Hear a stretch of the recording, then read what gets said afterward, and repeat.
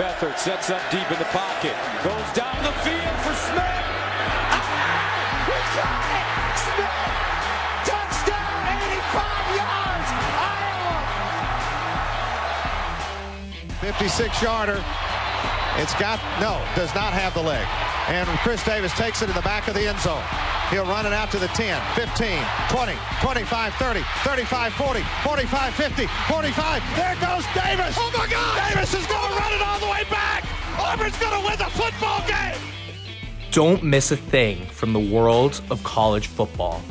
Stay right here for College Gridiron on WFUV Sports.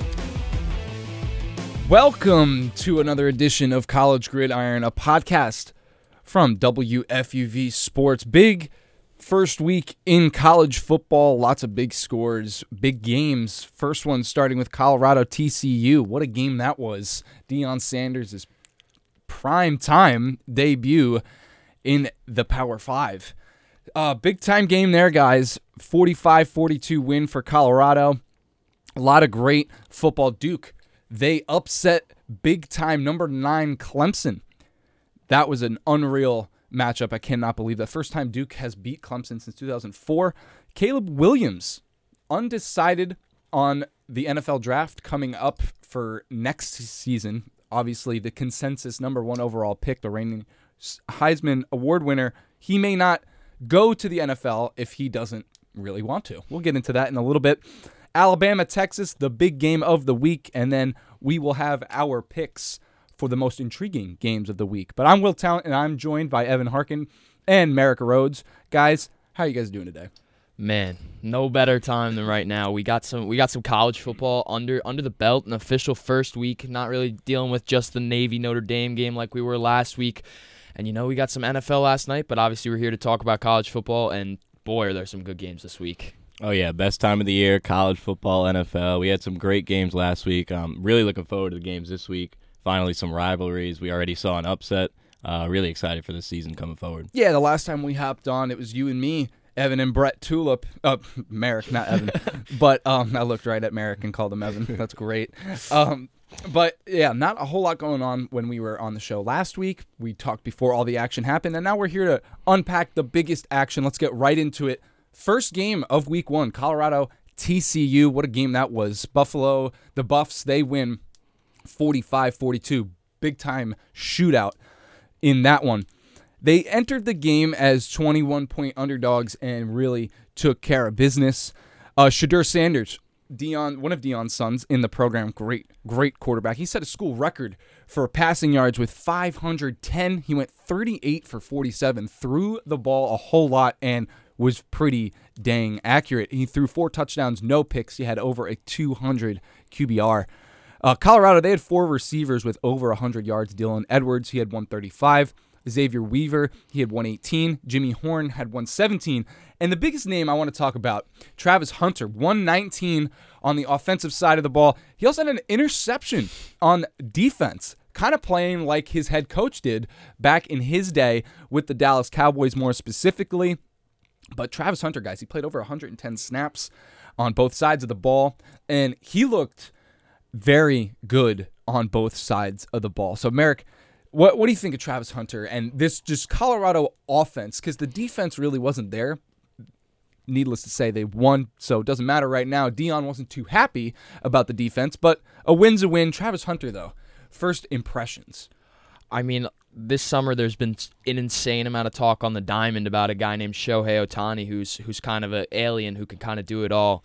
I think we're seeing someone like that right now in Travis Hunter, because not only is he like Deion where he could play both sides, like Travis Hunter has excelled on both sides of the ball. In high school, I remember there are countless clips of him just going up and catching balls over guys' heads on the opposite side of the ball and then just immediately on the next drive getting a pick 6. So, I mean, when you could play 139 out of 160 offensive and defensive snaps and get 3 tackles, a red zone pick, 11 receptions at 119 yards, I mean, you're one of one guys that can do that. And I mean, who is a better coach for Travis Hunter than Deion Sanders, it's a guy ideal. who's done it. Ideal scenario. You can't trade anything for that expertise that Deion can impart on you, and I think Travis Hunter's going to be a problem. Will he play 139 out of 160 offensive and defensive snaps every single game? We might have to wait and see. They might kind of do it more matchup-based is what I've been kind of thinking about, is if you got a good offense, maybe play him a little more on defense. If you got a good defense, maybe play him a little more on offense because he's a game changer. Yeah, definitely. I know there's a lot of huge buzz around Travis Hunter, and rightfully so, because he's a great player, almost something we've never seen before. But, Will, I loved how you like to give Shedeur Sanders some love. I feel like he's kind of being overshadowed a little bit by all this Travis Hunter talk. I mean, like you said, threw for over 500 yards in his first ever FBS game. He could do it all. He can escape the pressure. He has the arm talent, was making great reads. And I feel like this game, he really solidified himself as an elite college quarterback already at this point. You know, having that great game against a fairly good opponent in TCU. I don't think the national championship last year. Right. So right. More towards that. I don't think TCU was obviously nearly as good as they were last year at all. Returning almost no starters, brand new quarterback. Quarterback last year was a Heisman candidate, and they looked like the TCU of old instead of the recent TCU yesterday. But not yesterday, last week. But not to take anything away from Colorado. They looked great. Their two-headed monster and Travis Hunter and Shedeur Sanders looked great. And I think they're going to continue the success throughout the season. yeah, Sanders. I want to talk about him for a second before we get into TCU and how they played.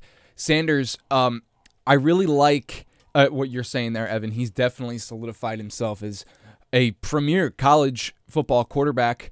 What I really like, obviously, his dad, head coach, Hall of Famer, one of, if not the best defensive player in the National Football League's history. Obviously very debatable, but still way up there. Shedeur, though, I love his poise.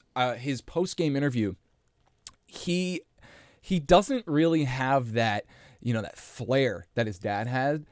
He's a lot more humble, I want to say. Not saying that Deion's not humble, but Deion has every reason to talk the way that he talks. Shedeur, though, even though he played like the best player in college football for last week, I really loved what he said at the end. He was like, it's really just a name. Like, you can't get hung up on names. You got to go in there and do your job. He said something along the lines of that, and I like that. I liked his poise. I liked his composure. He really just kind of goes in week by week, and it's a good example of a leader. You get the whole coach's son kind of thing. That happens everywhere. You could even see that in the pros sometimes. Maybe not as much, but I would say until college, in some cases in college, you could still get that. High school for sure, and obviously even before then, that's definitely a thing. But I loved how he answered certain questions and was really just ready to go for whatever the media had for him and ready to go to Nebraska. But before we get into the next matchups, let's talk about TCU for just a second. Big loss for them. First game since their loss in the national championship. A great season for them last year.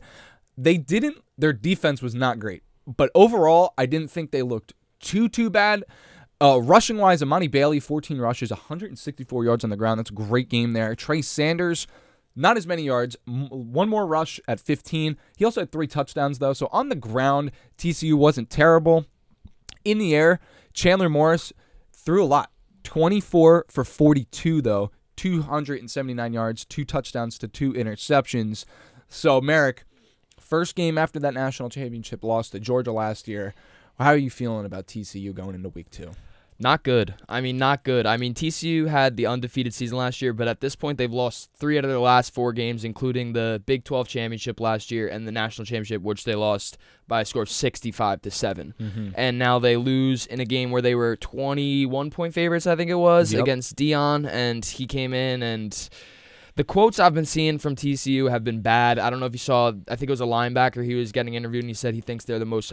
He thinks they're the most overrated team, or like they're the most embarrassing team, or something like that. And Coach Sonny Dykes said they showed up. They were more ready to play than we were. Think they were more excited. Think they played harder. How do you not get excited for the first game of your season? Like that's just. I feel like that's just a bad look when you're coming out. Even if you play. This was a great game. You lose by 3 points in a shootout. But to come out and be like, I think they were more excited to play this game, which sure they could have been, but why are you saying that? You can't be saying that this early on in the season because you've lost one game. You can still turn it around, and it seems like TCU is really. I think that national championship might have messed with them a little bit because of how bad it was.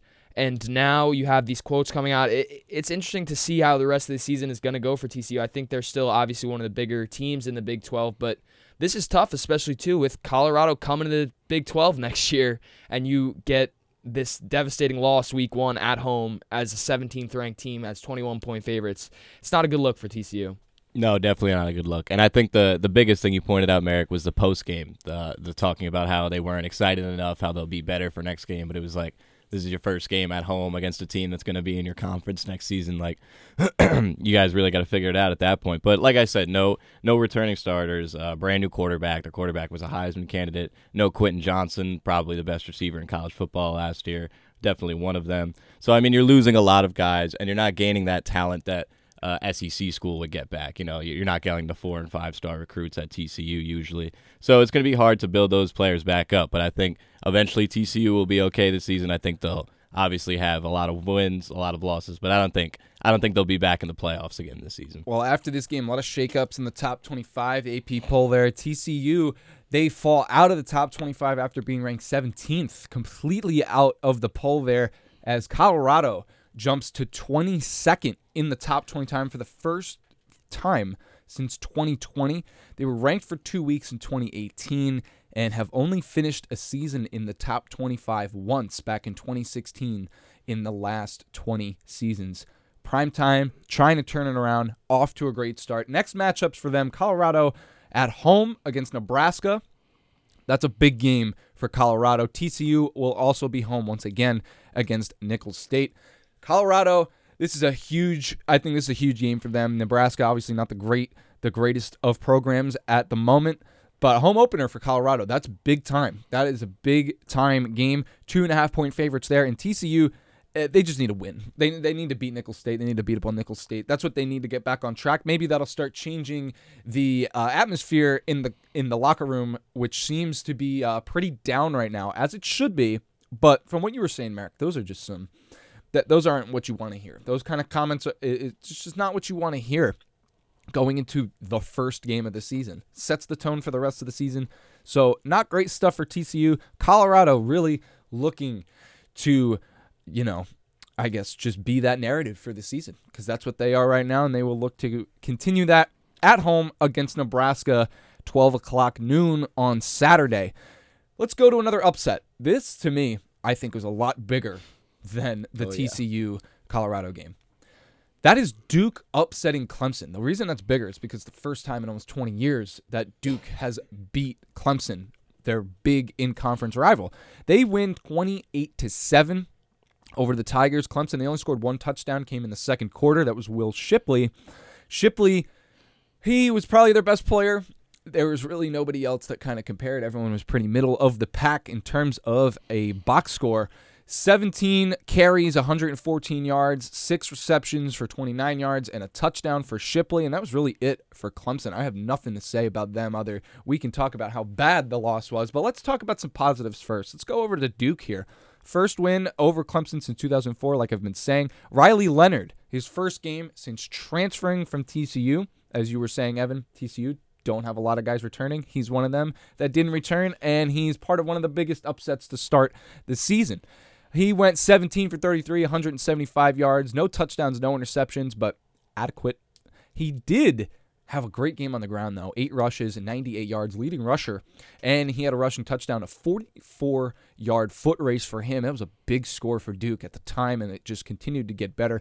Heavy rush game overall from Duke, though. 3 of the Duke running backs, of the 4 Duke running backs, had touchdowns. Jordan Waters, he had 11 rushes for 63 yards. Jaquez Moore, 8 rushes for 43 yards, and, of course, Riley Leonard. So, guys, I'll start with you, Evan. What a win for Duke. Yeah, what a win for Duke. It was awesome to see. I think Duke really showed in this game that what veteran presence can do in college football nowadays, just because so many players come and they either get injured for play a couple seasons and they leave, they go to the NFL. Duke actually had 17 returning starters in this game, which is a crazy number. They had an elite quarterback in Riley Leonard who showed that he is. I know a lot of analysts were saying he's a top 3 college quarterback this season. I didn't buy it at first. I definitely buy it now. He was an absolute dog the other night. Duke only has 2 players who are a 4 or 5 star, and Clemson has over 50. just to show how big of an upset this was. So really a game that we probably won't see a lot of upsets like this in the future. I really love what Riley Leonard did on the ground. I like you bringing that up, Will, rushing for about 100 yards, no turnovers, didn't throw a pick, didn't fumble. And he really seemed like the guy who you can put the cape on his back for Duke and say, go win us this game, which is something that a Duke quarterback has definitely not been able to do in the past, recently as of late. So really, really reassuring from Riley Leonard and Duke, and I think they're going to be good this year. I think they're going to be really good. Yeah, not only is this their first win over Clemson since 2004, it snaps a 28-game losing streak to top 10 opponents, and their last win, fittingly, against number 7 Clemson in 1989. But yeah, like you were saying, Riley Leonard, man, what a game he had. I mean, obviously you ideally would want a little more in the air, but he had a clean game, so you can't really complain. And you get the win. He had the 44-yard rushing TD, like you said. And I mean, that's all you really need. I mean, aside from a couple turnovers on the Duke side with like a muffed punt and a fumble near the red zone, they were able to get by. And I mean, they jump into the top 25 this week. They're at 21. They were storming the field. It was pretty cool to see. I mean, especially from a school that we primarily think of as a basketball school, to see them storm the field after a huge win against Clemson. It was really cool. And unfortunately for Riley Leonard, the one downside is he got no extension on his assignment.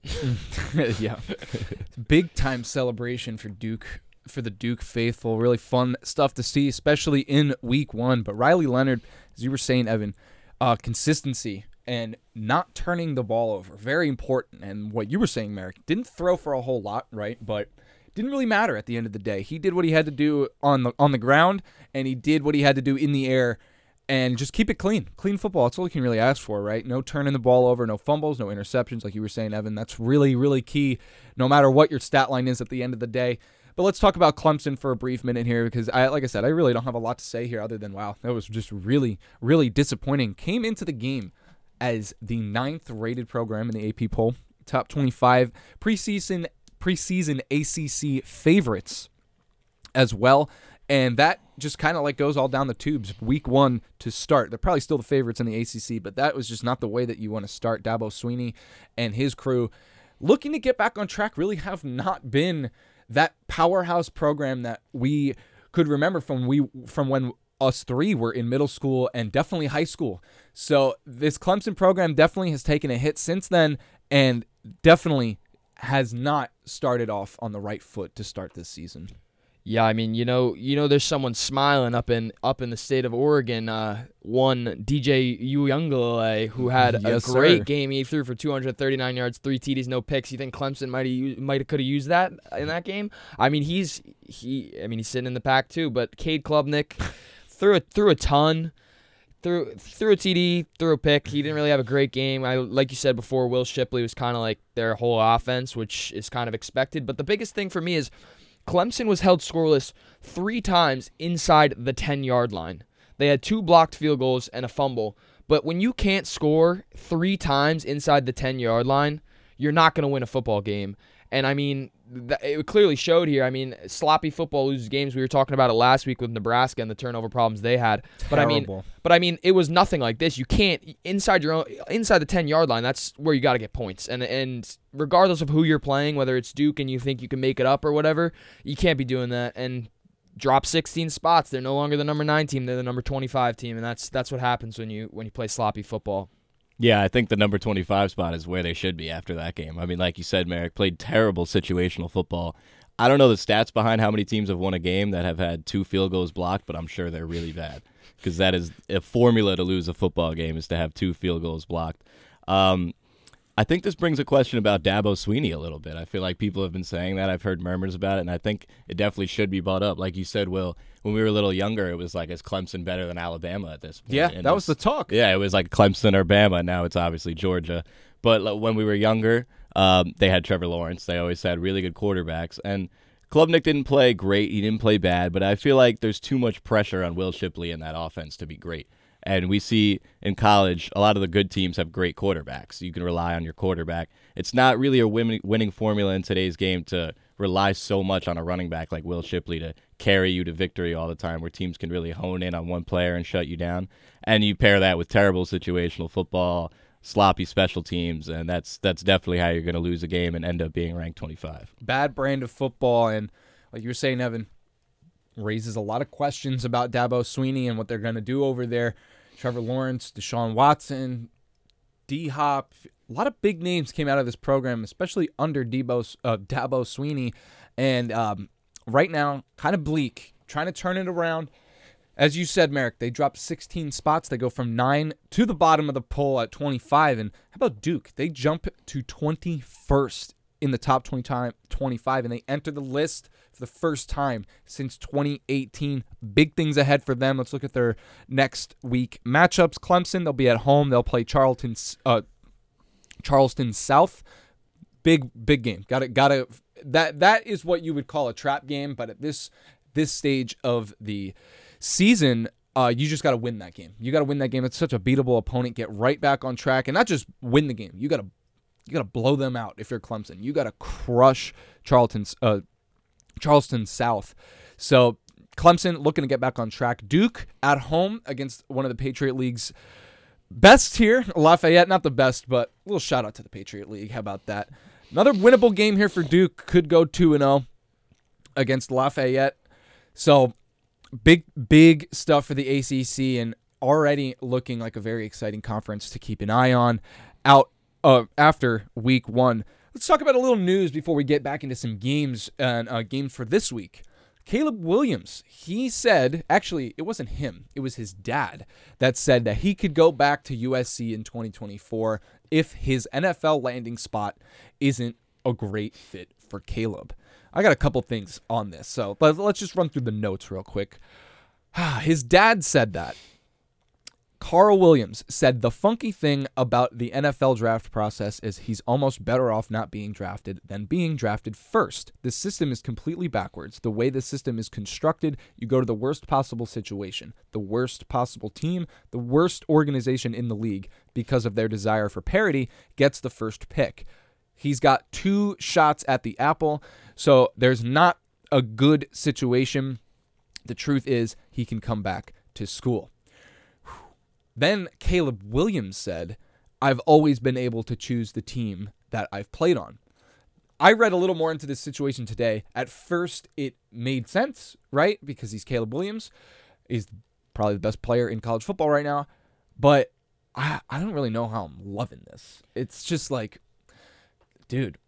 Let's look at a little comparison, though. Lincoln Riley is head coach. Baker Mayfield and Kyler Murray, 2 Heisman winners, got thrown into 2 bad situations. I would say Kyler probably got the best end of that stick there. Baker, obviously, he's just completely, he's out of the picture, so to say, starting for the Bucs, but not that number 1 overall pick that many remember him to be back when he was with Oklahoma. But I'm not loving Caleb Williams saying, I've always been able to choose the team that I've played on. I get it, dude. Like, I understand that you're great. You could probably win the Heisman again this year, and you're going to be the number 1 overall pick, and might very likely be the Arizona Cardinals. Just take over for Kyler Murray, guy that was almost identical to you in the situation that you're in. But Merrick, I don't love the what Caleb is saying, like him saying he's always been able to choose. This is his draft declaration is going to be an in-the-moment decision. I'm just not a big fan of it at all. Yeah, I mean, when you look at it from a broad sense, it's kind of, this is what the NIL has kind of enabled I saw last night watching the football game, I saw Caleb Williams' new Wendy's commercial that he's got going. So, I mean, this is kind of part of what the NIL is, and I don't necessarily hate the idea of being able to stay, but it's like you said, you can't be having quotes come out as a college football player saying, I've always been able to choose the team that I'm playing, right? Almost implying that you're expecting that to be the way in the NFL when, like his dad was talking about, the worst situations get the top pick. Well, yeah, because the best situations all have their quarterback. Joe Burrow's locked up. He got a contract. Josh Allen, Jalen Hurts, just all the names, all the top teams that are picking late in the draft and have made the playoffs, made the Super Bowl, they all have quarterbacks. That's the reason that the earliest picks are quarterbacks, because they're the teams that need a quarterback. So, I mean, the whole saying, like, I can choose my team, this and that, it's like, where are you going to choose that isn't a bad team? Yeah. You know, like you're not going to play. All those teams that you just listed, they were really bad before they got their generational quarterback. Exactly. So even the Jaguars, look at Trevor Lawrence, too. That's another name you can throw out there. There's just a lot of the good teams. You're not going to end up in a good situation if you're this good. I'm sorry. whoever is going to pick number one, because he will go number one, whoever is picking number one is not going to be in a great situation. They're obviously using that pick on you to turn them around. Yeah, I feel like he's Caleb Williams' dad looking at it like such from a player-father perspective instead of like the NFL and like how teams actually work. Like obviously the worst team should get the first pick to even out the playing field. And like you said, it's like the cycle of quarterbacks. You get a good quarterback, then you build around him, and now your team's good for a few years. So, I mean, this is what's been going on in the NFL for so long. I don't like the fact that he was saying that he should get to pick his team or whatever. I don't know about staying another year because you're just going to go number one the next season and you're going to go to a bad team. Or you get hurt and or you you don't get go hurt. number one anymore. Exactly. I heard it might even be the Cardinals 2 years in a row. They could pick first 2 years in a row. So he might end up in the same situation. But if you look at the past, we do have some guys that they haven't stayed in college but have worked their way out of being drafted by teams. You know, Eli Manning obviously worked out well for him. John Elway did something of the sort, worked out well for him. Both had great careers after that. But I don't think we've seen anyone stay extra years in college to avoid being drafted by a bad team just to be drafted by a bad team the next season. That would be more. That would make so much more sense to me if he worked away Right. to a different team where they can make a little swap for their first round pick, right? And obviously more picks attached to it. But you bring up a great point, Merrick. That is, I would say, a downside of the NIL like sweep through. I'm for NIL stuff for college players, but this kind of luxury I don't see as really fitting for college, because at the end of the day, college athletes are not professionals yet. And that's the one negative side of NIL deals, is that these college athletes want to be pro athletes before they're actually pro athletes. So that's just one thing. Like I said, I'm for it, but you bring up a great point, Merrick. That definitely has a lot to do with what's going on. Caleb Williams, though, he's on track in his first 2 games to win his second consecutive Heisman. He has almost 600 yards in 2 games. He has 9 touchdowns and no interceptions, and they will play USC will play Stanford. We'll talk about the game in just a little bit this week in a Pac-12 for right now matchup, later to be the Pac-2. But that's really it for the Caleb Williams situation. We'll see how that unfolds. That could very, very likely change drastically in 3 or 4 months. So we'll see with that. But let's talk about the top 25 matchup of the week before we talk about our most intriguing games, maybe outside the top 25, inside the top 25, who knows. But let's stick with inside the top 25. These are 2 top 15 teams. Number 3, Alabama versus number 11, Texas in Alabama. Last game out, Texas, they beat Rice 37-10. Alabama, huge win, as it should be, 56-7 over Middle Tennessee. Last time they faced each other, very close game, 20-19, pretty much about a year ago to the day. It was September 10th of 2022. That was a great game last year. Alabama winning by 1. Players to watch, I got to go with Quinn Ewers. 19 for 30, pretty solid there. 260 yards, 3 touchdowns versus Rice.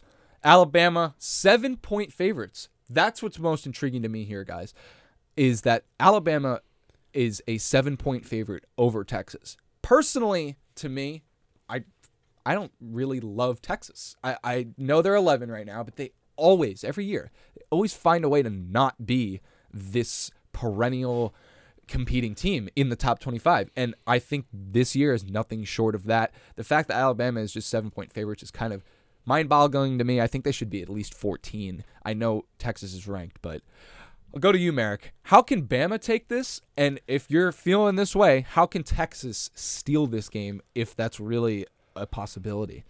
I mean, it's gonna be really, really, really tough for Texas to win this game. Not only do you have to go into Tuscaloosa and play Bama at Bama, but you also look at Steve Sarkisian. Under Steve Sarkisian, Texas 3-6 in true road games, and their last SEC road game, they lost to they were ranked 15 and they lost by almost 20 to Arkansas. So I'm not overly confident about Texas. I mean, we've been waiting for them to be back for about 12 years now. I mean, there is a great matchup, Xavier Worthy versus Kool-Aid McKinstry lining up against each other. But for Texas, the key is definitely going to be Quinn Ewers. He's going to have an outstanding game, and he's going to have to really, really be the leader of this offense, and he's going to have to lead the charge. But I think for Alabama, It's just going to be play your own brand of football. You've been in this situation a million times. Big games in Tuscaloosa. I mean, they've played LSU a million times there. They played Auburn a million times there. They're ready for this, I'd say, more so than Texas, and I think that's a big thing in this matchup. And obviously, I mean, I don't know if you guys saw this, but there's a lot of ulterior beef going on with the bands because last year Alabama didn't send their band to Texas because they had to sit in the upper deck. So now Texas is sending their band, and they're sitting up in the upper deck. So that might also play a role. No Texas band near the field. There you go. That is big. Last year, Bama won by 1 in this matchup. It was a really good game. I don't know if you guys remember. Quinn Ewers actually left the game early with an injury. They knocked him out of the game in the first quarter. But like you said, Merrick, he's definitely the it factor in this game is Quinn Ewers. He's the returning quarterback. Alabama has a brand new quarterback in Milroe. But Milroe did look pretty good last week. Obviously, he was against Middle Tennessee. Not a very valid opponent to rank your stats against, but played the way he should against that team. And he's just so talented. He just checks all the boxes athletically, has a great arm. I feel like there's no way that he's bad. I feel like he's going to be another great Alabama quarterback. And I think Alabama will take this game. I think it'll be a high-scoring game. I'm expecting a lot of touchdowns, a lot of balls in the air, and I think the quarterbacks will get a lot done on the ground as well. I think it'll be a high-scoring game, and I think Bama will end up taking it in the end. Jalen Milroe, for Bama to win this game, he didn't throw a whole lot, right? But he was very consistent. 13 for 18 is very good. Only 194 yards, but he had 3 touchdowns, so not this glamorous stat line, but something that you got to keep note of is that accuracy. That's one thing. If you're going to win ball games, you want to stay accurate and you want to stay as crisp as possible, kind of what we were saying with Duke and Clemson. Mm-hmm. So Jalen Milroe, definitely very crisp in his first game, despite not really throwing for a lot of yards. That's how Bama will take this one, in my opinion. If Jalen Milroe can stay consistent in the air, this is probably going to be a pretty breezy game for Alabama. But that's the big top 25 game of the week. Now, before we wrap up here, we'll start with you, Evan. Let's go with the most intriguing game of the week for you. Who do you have in that matchup? I'm going with what I think is the biggest rivalry of the season so far, Iowa State this weekend. I'm very excited for this Iowa rivalry. It's a big deal over there in Iowa. They take this game very seriously. As they should. Yeah, as they should. Last year, Iowa State actually won for the first time in 6 seasons. They beat Iowa 10-7. They're always these kind of low-scoring, old-fashioned games, and that's kind of what I'm looking forward to. I know we see these Caleb Williams, Riley Leonard, 300 passing yards, 9 touchdowns, whatever games all the time, which is fun to watch. It's cool, a lot of offense. But I'm excited to see more of an old-fashioned, run-the-ball, Iowa-style game that we'll get to see this weekend, hopefully. I think Iowa will end up taking it again. I know Iowa State got the best of them last year for the first time in a while, but they're just a more talented team, have some better players, and I think they'll end up getting it done. But I think it'll be a very good game, and I think the crowd in the stadium will really be into it. Yeah, I mean, whenever you have an in-state matchup like that, it's always a good rivalry. And I mean, like you were saying, I mean, when you lose the game for the first time in a while, it always makes you get up a little bit more than next year when you got to go out there and show it again. And for my pick, I'm actually sticking with the theme of in-state. I'm going with App State versus number 17 ranked UNC. Obviously, big uphill battle for App State. I think they're 17-point underdogs in this one. But the reason I'm picking this is because last year, how about that game last year? 63-61 final. Drake May threw 5 touchdowns. And I mean, if you could have any glimmer of that again, I mean, App State has a new quarterback coming in for they had an injury last week, but their backup, he went 11 for 13 through 174 yards and 4 touchdowns in that game. But he's got to go up against this UNC D-line that had 9 sacks last week to start the season. I mean, I'm just amped up for this matchup. I mean, App State, everybody knows about their huge upset of Michigan a while back, and hey, who knows? Do they have another one in their pocket? We'll see on Saturday. But if we can get anything like that 63-61 matchup, I would sign up immediately. I'm gonna go with another pretty big rivalry matchup. So we got 3 big rivalry matchups here for this week's intriguing games. I'm gonna go with Stanford USC. Obviously, this is USC heavy, right? They're 29.5-point favorites, as they should be. They're going to probably crush Stanford. But the reason that I'm intrigued, it's a little test. Another thing that I was mentioning before, trap games with Clemson this week. This could be a trap game for USC. Stanford is obviously not better than USC. Not a lot of teams are. Stanford is also not like as great as they used to be in certain years. But I'm mainly intrigued to see how Caleb Williams plays against a big rival in Stanford and see how he progresses. How many more yards is he going to add on? How is he going to add to his Heisman case? Because for him, I feel like it's a week-by-week case. He needs to dominate even more so than he did last year to get this award again.